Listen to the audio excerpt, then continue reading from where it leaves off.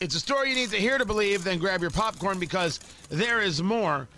Nancy Pelosi, you can get it wrong on oil prices, or you can purposely lie about oil prices and what's causing the high prices.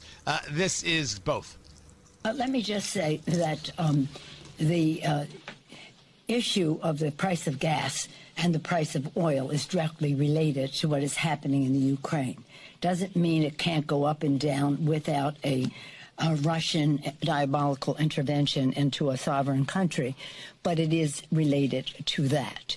And I heard a parliamentarian from Ukraine today saying, our people are being killed, our country is being overrun, and people are complaining about paying a little more for the price of gas. Well, we don't want people to have to pay a little more for the price of gas.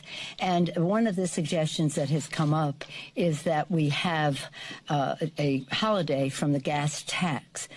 Now, they have been discussing removing the gas tax, federal gas tax, for the rest of the year.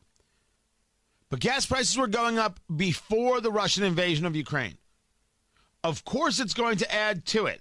And right now, oil prices, Brent crude is at 112. So that's down a little bit from its high. And West Texas is at 110. Both cases were well over $100 a barrel.